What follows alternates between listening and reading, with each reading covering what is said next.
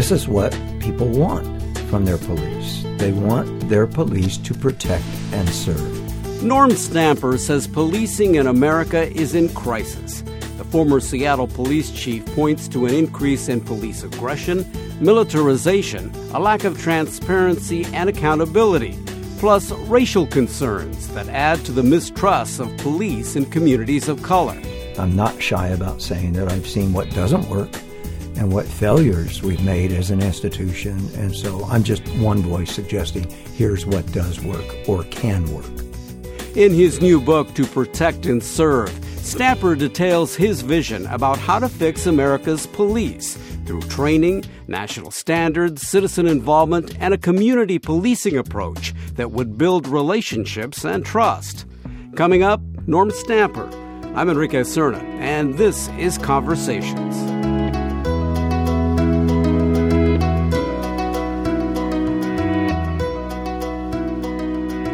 Norm Stamper, welcome. Thank you. Good to have you here. Good to be here.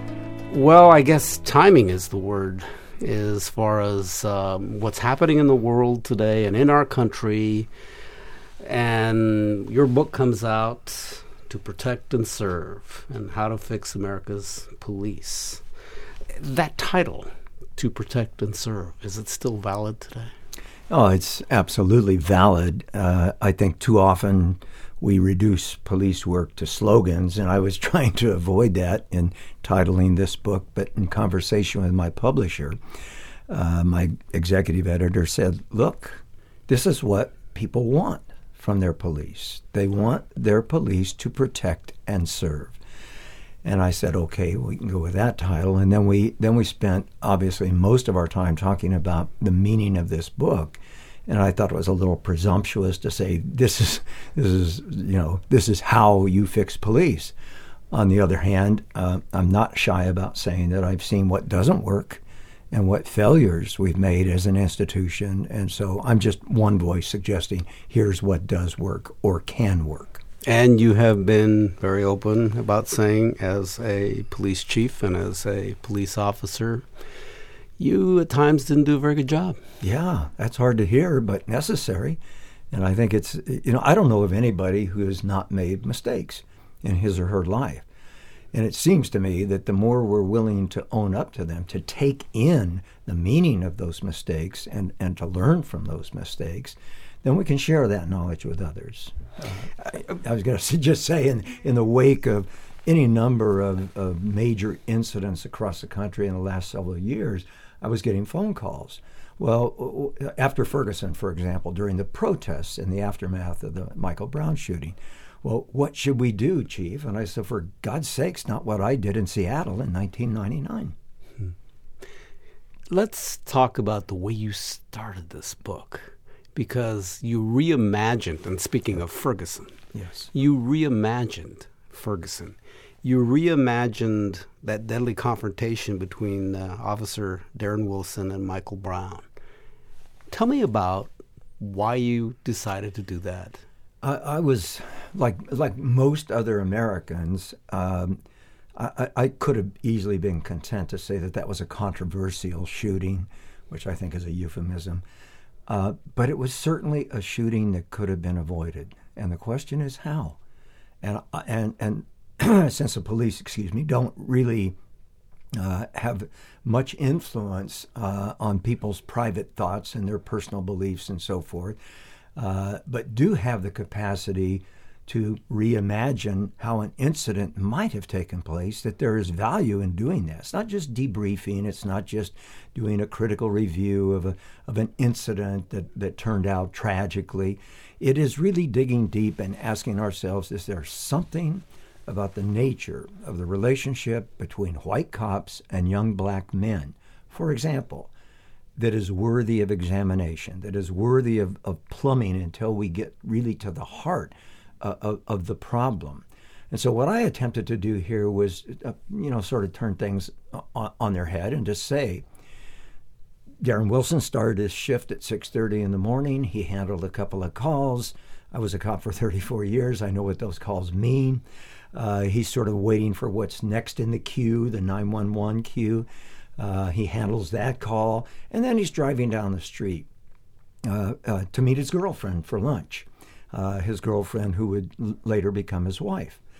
And driving down a main drag of Ferguson, he encounters two young African-American men walking in the middle of the street. We all know the story. We all sort of know what happened. What we don't really know, and what's so important for us to know, was what was in the mind, what was in the heart, what was in the education and training, and for that matter, in the equipment of Officer Darren Wilson that might have contributed to that outcome. And so I imagined it as Darren Wilson being a calm, competent, mature professional who had the kind of self-confidence and the kind of association with young black men that he could speak freely and comfortably and respectfully to Michael Brown. Now, Michael Brown wasn't behaving as we would want 18-year-olds to behave.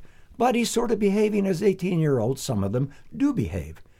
Couldn't he get that in advance? Couldn't he understand that Michael Brown is all about challenging authority, questioning his right to be stopped, even though he's very obviously breaking the law, and had, in fact, broken the law at that convenience store when he stole a handful of cheroots or cigarillos. But he, meaning Darren Wilson, could have produced a different outcome. Likewise in Cleveland with Tamir Rice, in North Charleston, South Carolina, with Walter Scott, in Chicago with Laquan McDonald. These are people who would be alive today. Tamir Rice, poor lonely boy on a snowy field in Cleveland, would be a teenager today were it not for the fact that Timothy Loman, the officer who shot and killed him, did something fatally wrong. It didn't have to happen. You say that American policing today is in crisis. What do you mean by that? I think we need only pick up a newspaper, listen to a podcast, watch the news to see yet another example of how deeply divided are America's police officers from the citizens they serve. Nowhere is that more true than in communities of color, young people, poor people, people who historically have had the toughest time with their local police. We're in crisis, and it's doubtful that anyone would assert otherwise today, just looking at the incidents. Now, those single incidents don't tell the whole story. When a police officer does a spectacularly heroic job, does something wonderful, we may, but probably won't, hear about that. And we have a whole bunch of cops who are just how I was describing my hypothetical Darren Wilson. They're confident because they've been well trained. They're confident because they've not eliminated whatever fears they may have on the job, but they've learned to manage them. They understand what signals their bodies are telling them. Hey, I think I'm scared here. How should I behave when I'm scared? Well, probably not impulsively, probably not angrily, probably with patience. You know, we can de-escalate our own tensions. Much is being made these days of de-escalating tensions between community and police. But I know when I'm afraid. I know what my body's telling me, and it's a gift. It's what it's telling me is you could really botch this situation. It could result in embarrassment or it could result in death. If you don't want those kinds of outcomes, pay attention to what your body is telling you and bring to bear your professionalism, your training, your education, and your patience.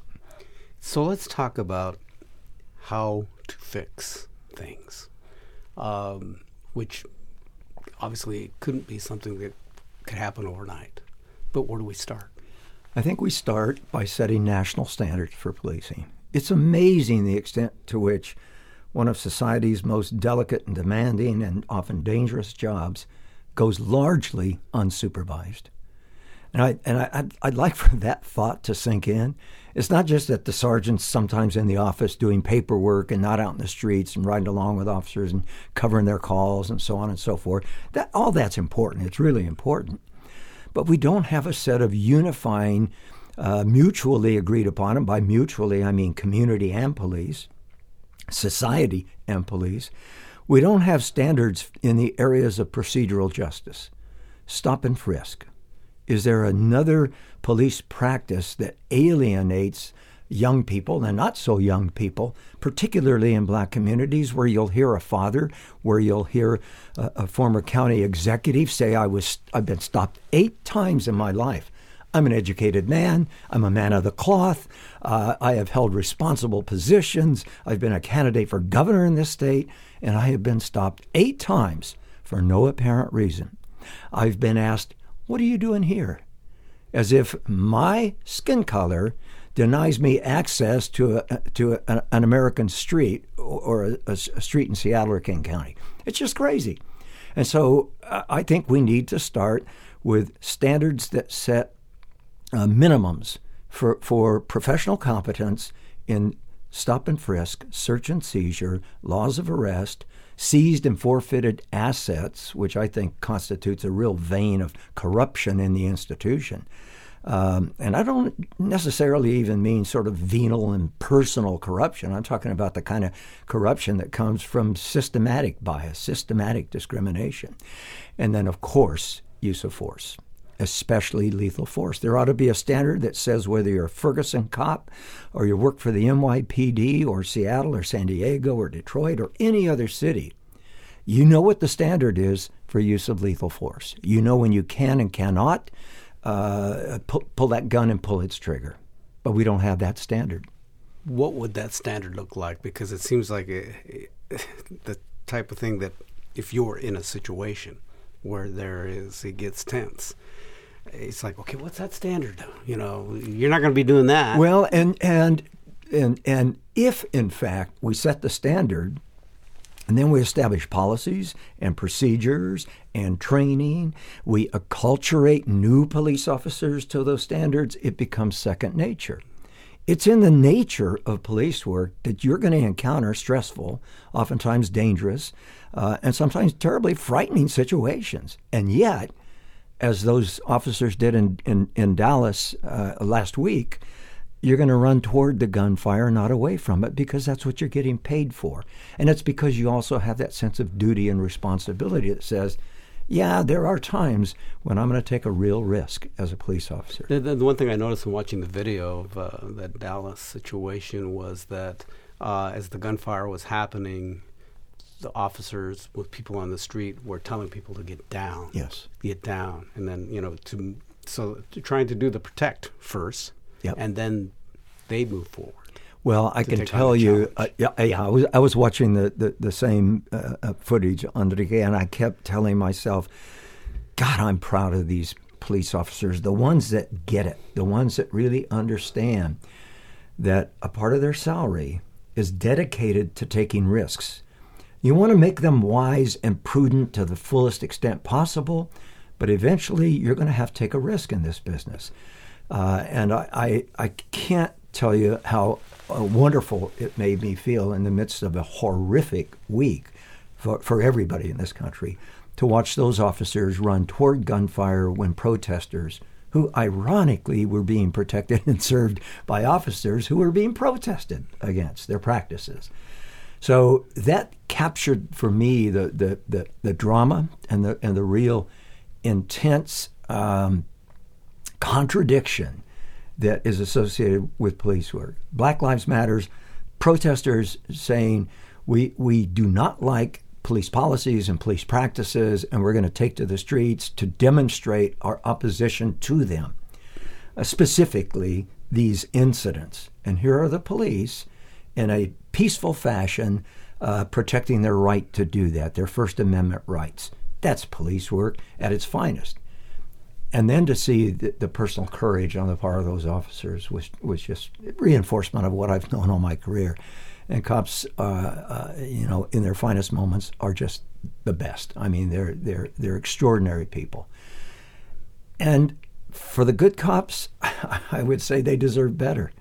They don't deserve to be saddled with the murder of Walter Scott in North Charleston, South Carolina. Here's a man running away from a police officer who very calmly pulls his weapon and fires it repeatedly, shoots the man in the back, drops him to the ground, and then attempts to set it up by bringing his taser back to the body to show that he was in a struggle with this man who, in fact, was only trying to escape. Laquan McDonald, here is a 17-year-old kid walking away from about 6 or 7 police officers, one of whom decides, for reasons that I suspect will come out at his murder trial, to shoot him in the back and then go over and pump another 15, 16 rounds in him. That's murder.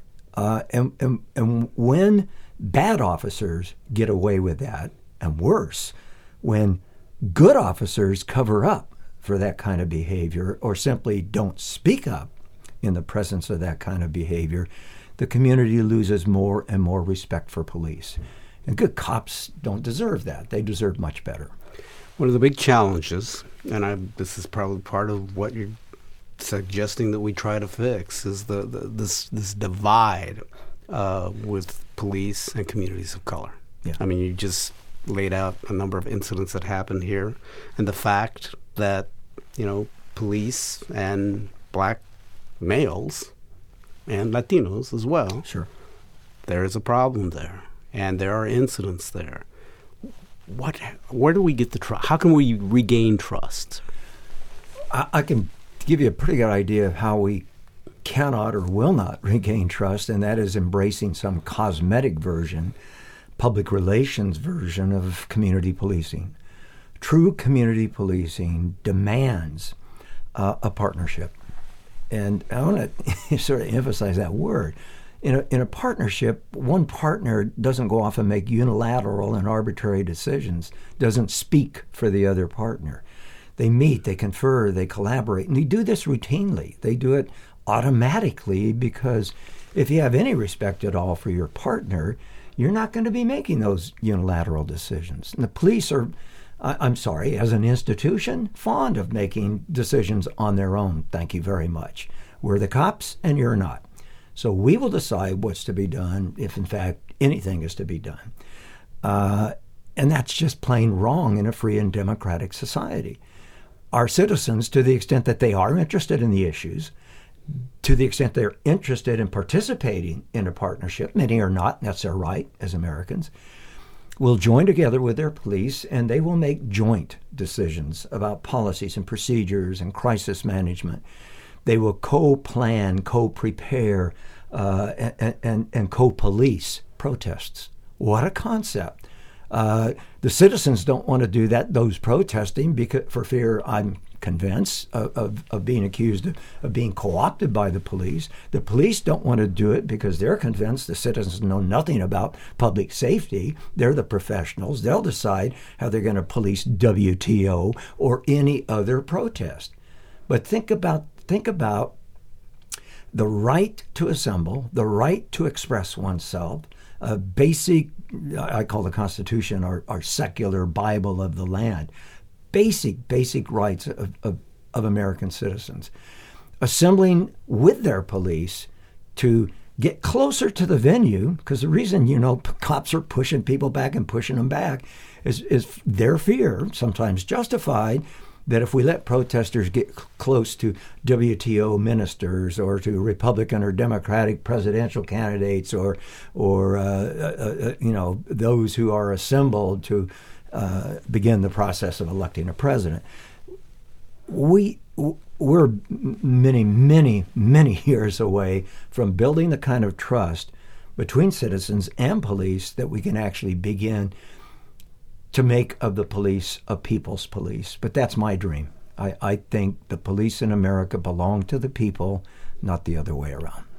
I'm talking to former Seattle Police Chief Norm Snapper, who is the author of To Protect and Serve, How to Fix America's Police.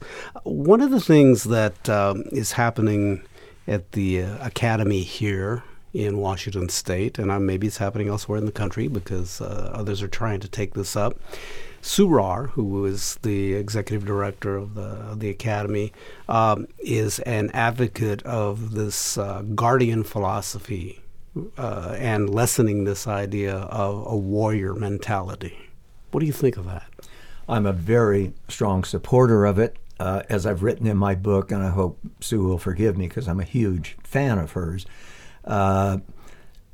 guardian is fine. It's a Platonian concept, and the idea basically is that the guardian is here to protect society. But in Plato's day, guardians actually were lawmakers, not just law enforcers. So I have a little intellectual quibble at long distance. Such a snob, are you? Such a snob. But that's not the police job. The police job is to enforce the laws. And it is certainly true that we have taken on, in the pejorative sense of the word, in the negative connotation of that word warrior, we have taken on a very militaristic approach to policing. And Sue's absolutely right. We have to reverse that trend. I'll tell you where it began. It began when Richard Nixon proclaimed drugs public enemy number one and declared all-out war on them. In wildly disproportionate numbers, the war was declared against young people and poor people and people of color. It has resulted in mass incarceration. It has resulted in the expenditure, this drug war, of $1.3 trillion since Nixon made that declaration. We have literally incarcerated tens of millions of our fellow Americans, tens of millions. And then we wonder about fractured families in the African American or the Latino community. We wonder why we have such a cliche and sexist at that, female head of household as opposed to a two-parent household. So many variations on that theme, so many wonderful ways to define family these days. But it is certainly true that public policy and law in the drug enforcement arena has created a situation where we have fractured families, where we have destroyed lives. And my fellow cops would say, we didn't destroy those lives. They made a decision to put that needle in their arm or to sell the crack cocaine on the street corner, so on and so forth. Well, the systemic implications of the drug war as they relate both to militarization and to continuing patterns of racism and discrimination really do suggest that we take a look. Is our drug policy working? Well, we've had this conversation in the past. I think you had my successor on one of your shows. And Gil Kurlikowski said to you, well, Norm's wrong. He said, I called an end to the drug war. Yeah, Wait, Gil. You said the drug war's over? We're continuing to expend $70 billion a year fighting that drug war. And it's time to stop it. It's really insane. The money we're investing or squandering in the drug war could be used for prevention, for education, for treatment, and it could also be helpful, I'm convinced, as I write about in this book, in helping to finance those standards that I was talking about. So we can license every police officer, pull their license if they can or won't play by the rule. You can do the same with an agency. Ferguson came dangerously close to being, in effect, by today's language, decertified as a law enforcement agency. Anyway, I digress. I think if we were to replace prohibition, which is a totally failed, bankrupt public policy, with a regulatory system rigorously enforced, we would have safer streets, healthier communities. Far few of our own fellow citizens would be hooked up, put in the backseat of a police car and driven to jail and ultimately prosecuted and sentenced to long prison terms. We can turn all of that around and in the process take our police officers off the front lines as the foot soldiers in the war on drugs. We wonder why young African-American men or people generally who hang out on the street corners and engage in either use or trafficking of small quantities, typically, of drugs, and who are, for the most part, nonviolent offenders, we could pull the police officers back from that enforcement picture and start to establish much more positive and harmonious relationships. One of the things that you have argued is that you say that we must establish a meaningful and muscular role for the federal government in local policing. Not everybody likes that idea. So why? Well, many don't, and I do offer that suggestion with apologies to my libertarian friends, to my Republican small government advocates and so forth. And here's what I say. Right now, the Department of Justice will conduct an investigation for cause when there is sufficient reason to believe that a department is systematically violating the civil liberties, the civil rights of our fellow citizens. Seattle is, in fact, under a consent decree. The feds pulled into town and said, you've done wrong, you've done it in a patterned way. The inequities, the inequalities, and so forth are not just bad for business, they constitute violations of the Constitution of the United States. So we're going to take you to court. It'd be ideal if we can reach agreement, which the city did, and I think in kind of a tortured way finally got around to an agreement. And it's helping a lot to improve, I think, police policies and practices. The same thing has happened in Los Angeles. It happened in Cincinnati.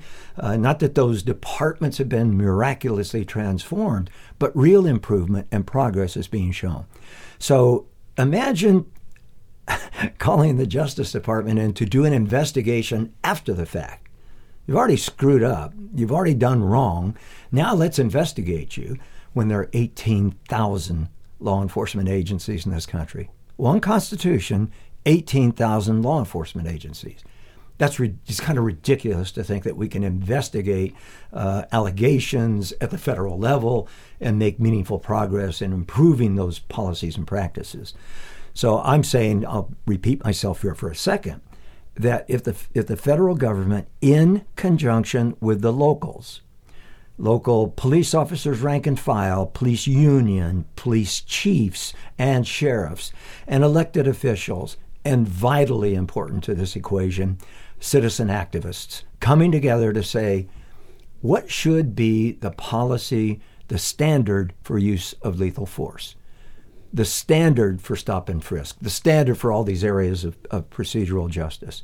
Carve those out. Ain't going to happen by Tuesday of next week, but carve out those policies, or those standards rather, set them and then enforce them through a certification process. As I said, if you show that you can and will, and in fact do play by the rules, then we appreciate you, we recognize you. I think policing is infinitely is in a position where we might really understand what we pay a cop for the kind of terrifically demanding and difficult work that it's so sensitive.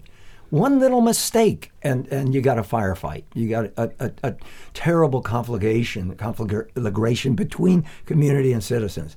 So let's set standards. Let's move toward professionalizing police work, and then let's revoke the license for an agency that can't or won't, an officer that can't or won't play by the rules. The president, in his remarks at the memorial in Dallas, has said that we ask too much of police officers, that we ask them to protect and serve, but we're also asking them in many ways to be social workers. And so many other things in trying to just do their jobs. Yeah. You agree with that? I do. Language structures reality for me. Language is just terribly important, and picking the right words to say, this is a definition of the problem, becomes so important when we're just waiting to pounce on any definition of the problem that we disagree with. And that happens a lot in police work for very understandable reasons. I do believe that we're not asking police officers to remedy poverty. We're not asking police officers to remedy patterned inequality, discrimination in banking, discrimination in real estate, discrimination in healthcare, discrimination in education, on and on and on. We're really not asking our cops to do that. So I don't think we're asking too much of police officers in that context. Where we ask too much of them is to perform superbly in the face of all the conditions that I just described that affect police-community relations. So a well-educated community, a well-educated police department will say, that's the job of the cops, and that's not. And let's put our heads together and do what we can to improve education, to improve healthcare, to get jobs for people. That's such a huge factor in crime and in community police relations, and to generally help elevate economically and in every other important way all communities, so that nobody goes to bed hungry. Kids are safe as they're getting a quality education, on and on and on. I'm not trying to describe a utopia here. What I'm trying to describe is, or suggest, is we can do better as a society.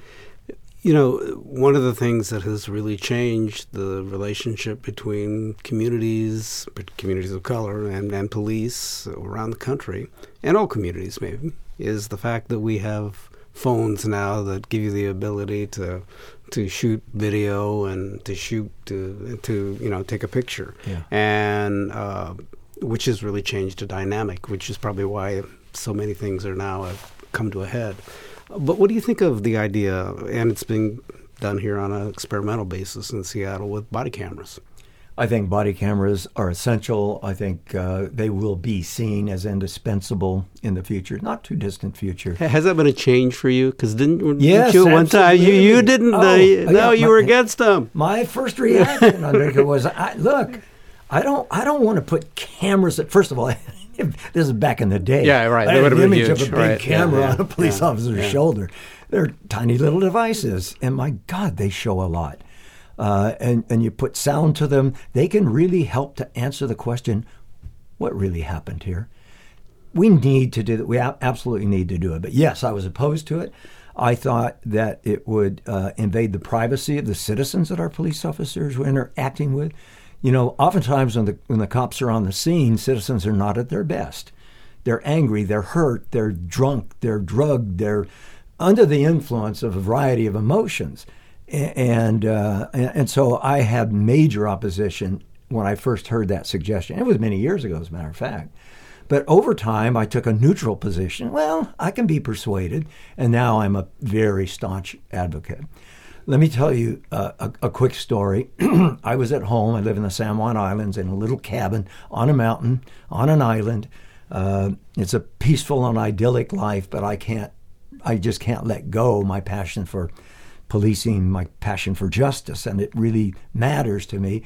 So I watch a lot, I read a lot, I get a lot over the internet, and I read the first account of the John T. Williams shooting here in Seattle. And I thought, well, that's a tragedy, but you don't come at a cop with a knife. You need to know that. You don't come at a cop with a knife. And I wasn't shy about telling the citizens of San Diego for 28 years that I was a member of that department, or the citizens of Seattle. You pull a gun on a police officer, you've punched your ticket. I mean, sorry. I mean, that's a lethal weapon. Sudden violent death is a real prospect for the officer.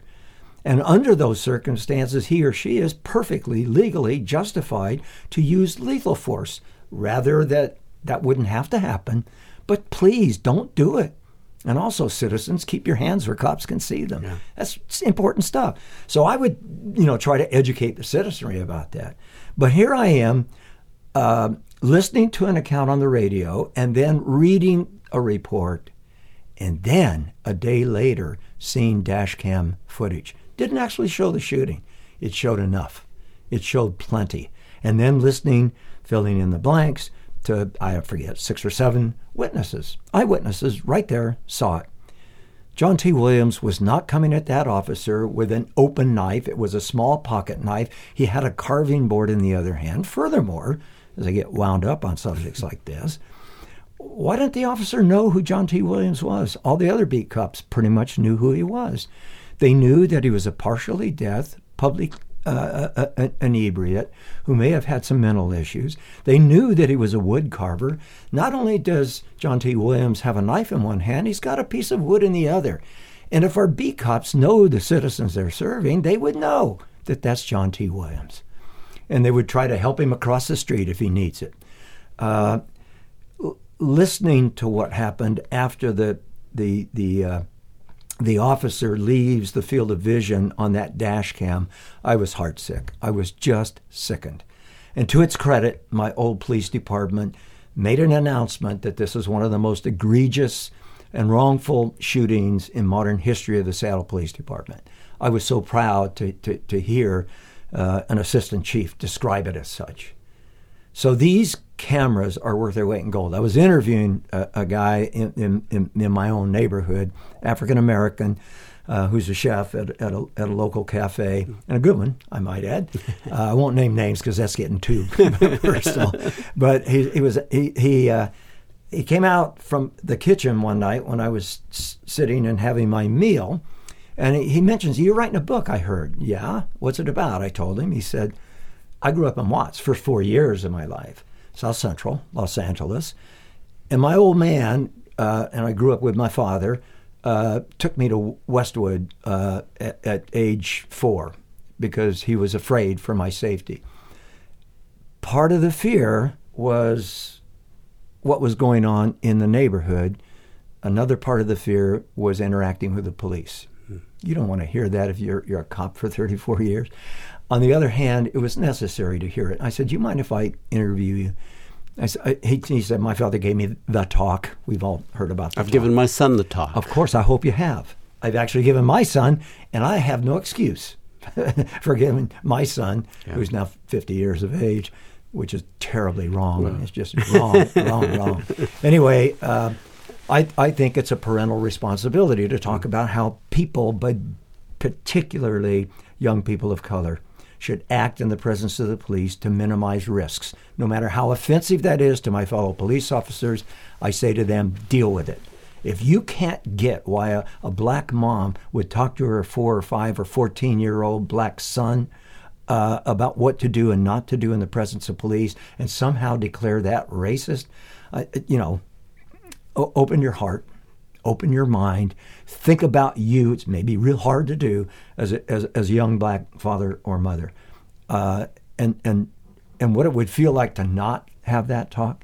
Anyway, I said, "Can I interview you?" We go to our favorite coffee haunt, and I pull out my iPhone, which I'm now holding in my right hand. I used it to record the interview. When we finished, I said, "Okay." At the time, it was Tamir Rice, it was Eric Garner, it was Akai Gurley, it was Laquan McDonald hadn't broken yet, Walter Scott hadn't broken yet, but certainly Michael Brown had. And so I went through a whole litany of these names, and I said, what's happening now from your point of view as a citizen and an African-American citizen? And he said, nothing. Not one thing is new. He said, what's new is, and he picked up my recording device, my iPhone, tapped its screen and said, this is educating white people about what is going on in my community and has been. He's now taking himself back in history to South Central Los Angeles. He said, there's nothing going on today that surprises an African American or a Latino family. And he said, it's really great that white middle class people can now see body cam, dash cam, some other evidence of what actually took place, and then compare that to the official record, to what the spokesperson said to the media, to how it gets presented.